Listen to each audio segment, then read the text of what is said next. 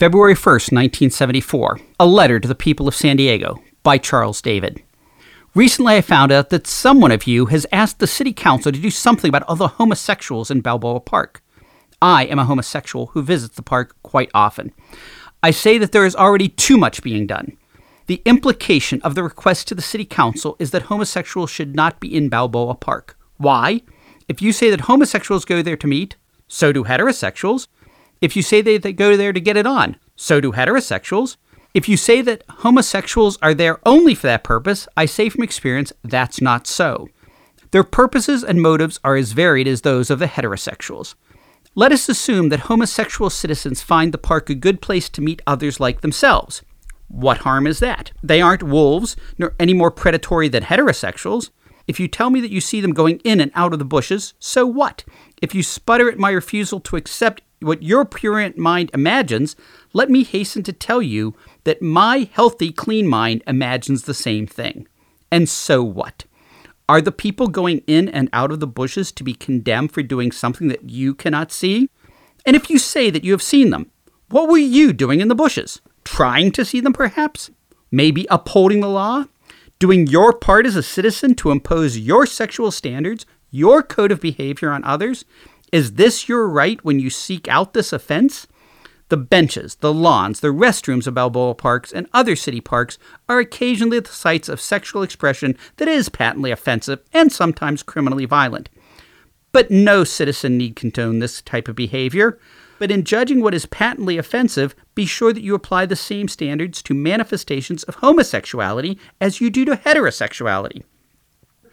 Make no assumptions about the pair of men coming in and out of the bushes than you do about the man and woman coming out of the bushes. This injunction applies to all, especially your representatives, the police, who are often the focus of your intolerance. On the night of January 5th, 1974, I was walking in Balboa Park, alone, walking, looking over the people who were also walking. Suddenly a light was shown in my face. I looked at it while it studied me. It was from a distance. When it went out, I could have hidden. But I didn't. I continued walking. 100 feet further, I was whistled at by the officer who held the light and told to come to where he was in the road. I did, and there I found two officers standing outside a patrol car. A voice from inside the car said, "They're all over the place down here. We're here too early." I was asked to show my ID.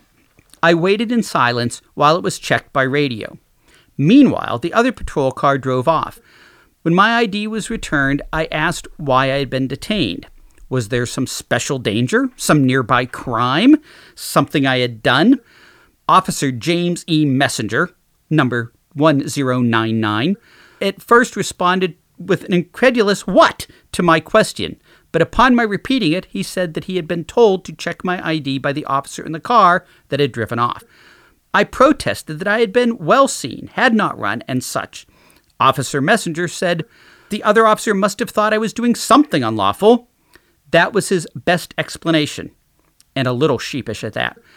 Without putting down Officer Messenger, who may have been following orders and is new on the force, and who is perfectly correct and even friendly, it was plain I was stopped simply because I was where I was at the time I was.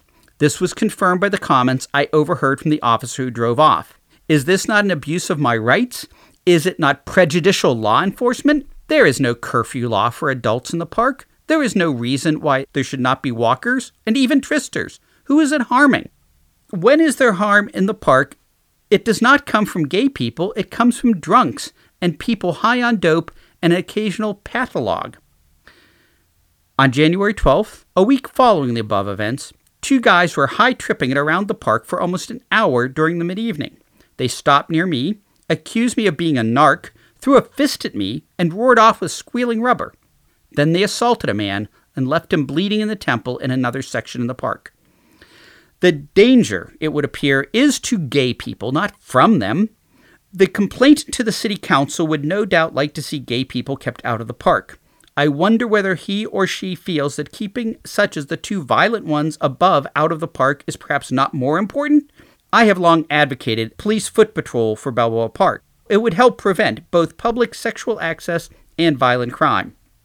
But such a patrol must be educated to control their prejudices, for they will see comings and goings from the woods and bushes. Just as we have tried to teach our police to deal reasonably with racial and religious minorities, so we can expose them to a brief training course on what it means to be gay in this society. I volunteer to do that teaching. In any case, the idea that society must regulate consenting sexual expression must die. It is an idea that no person who wants maximum freedom can support. Some of your best friends may be gay or have had homosexual experiences. How can their private activity be of any threat to you, providing that they neither seduce someone too young to understand nor use force of any kind? Most of the holy writ of the world tells us not to judge each other. You have no right to judge your friend or me. No officer has any right to keep me in the park or anywhere without giving me good reason. That I am a homosexual in the park at night is not a good reason. Unless we apply the rule of law to people determined to compensate for their prejudice, you will keep your freedom and I will never gain mine. Charles David.